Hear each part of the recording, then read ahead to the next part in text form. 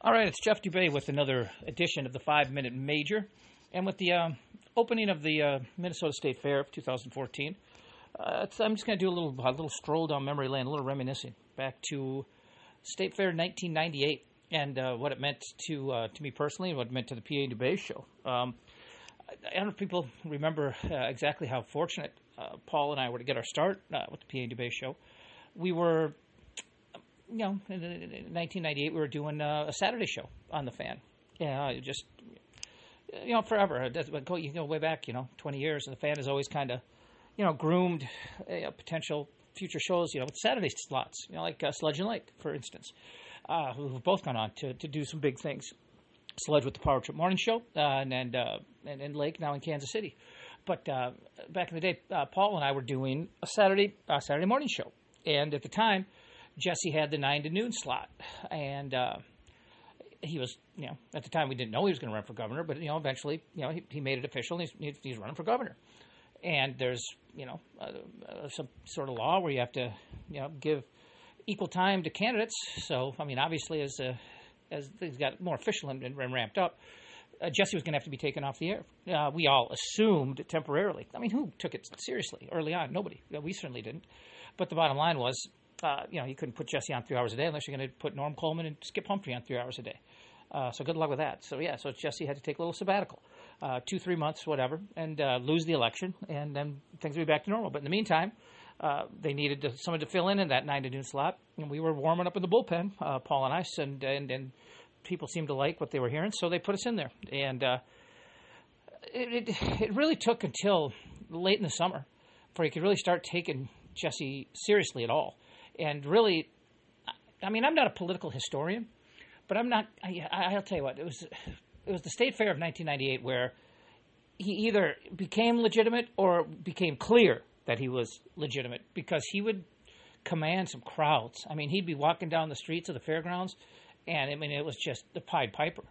Just people are attracted to celebrity, and he's kind of a, I don't want to say he's a freakish human being, but he's a sight. He's a big, tough, weird-looking dude. We all know what Jesse looks like. He attracted attention, and people started following him just all over. It was just, you always have crowds at the fair. It's hard to get around, but you didn't want to go near. It was just a mob, and you could just tell at that point that either he's gaining support or there's a clear indication that he's got more than we think. As we started to near the election, and that's one of my biggest fair memories. I've been going to the fair every year since I was a kid. I'm native Minnesotan, born and raised. But one of my biggest fair memories is 1998. Jesse just absolutely being the toast of the town, just commanding crowds, unheard of crowds, up and down, the avenues there on the fairgrounds. And then, of course, we all know that he went on to win, and through a long, hard fight by our program director to get us hired permanently, we eventually became the 9 to noon hosts at KFAN, and it wouldn't have happened had Jesse not won. Had Jesse lost the election, he would have come back and done the 9 to noon slot. They're actually going to give PA and I a live show like 6 to 9 at night, or I believe that's what it was, 6 to 9, maybe even later than that. But we were going to be on at night because we were just, we worked. I'm not going to say we worked blue, but we worked, reasonably immature.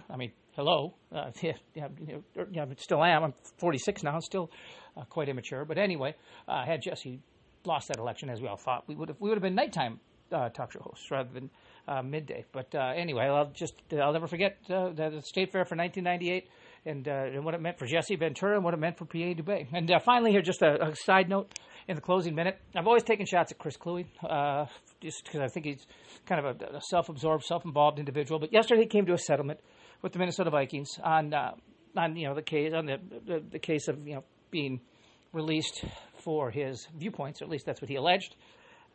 He came to a settlement where it was not all about Chris Cluey, and I applaud him for that. He was about other people, and I think he does mean well. Yeah, I think he goes about it in a bad way that makes it all about him. But in this case, he got it right with not taking any money in the settlement. Instead, having the Vikings make donations over the next 5 years to LGBT groups. So good causes and equality, and Chris Cluey steps aside and lets somebody else prosper from his hard work and or misfortune, and for that I applaud him. Chris Cluey, well done. It is not always about you, and I think it's important to recognize that you are not always putting yourself number one. So well done, Chris Cluey. If we're going to rip you when you are self-involved, we are going to praise you when you are not. So well done. And that's going to do it for Wednesday, a 5-minute major. Back with another on Friday. I'm Jeff Dubay.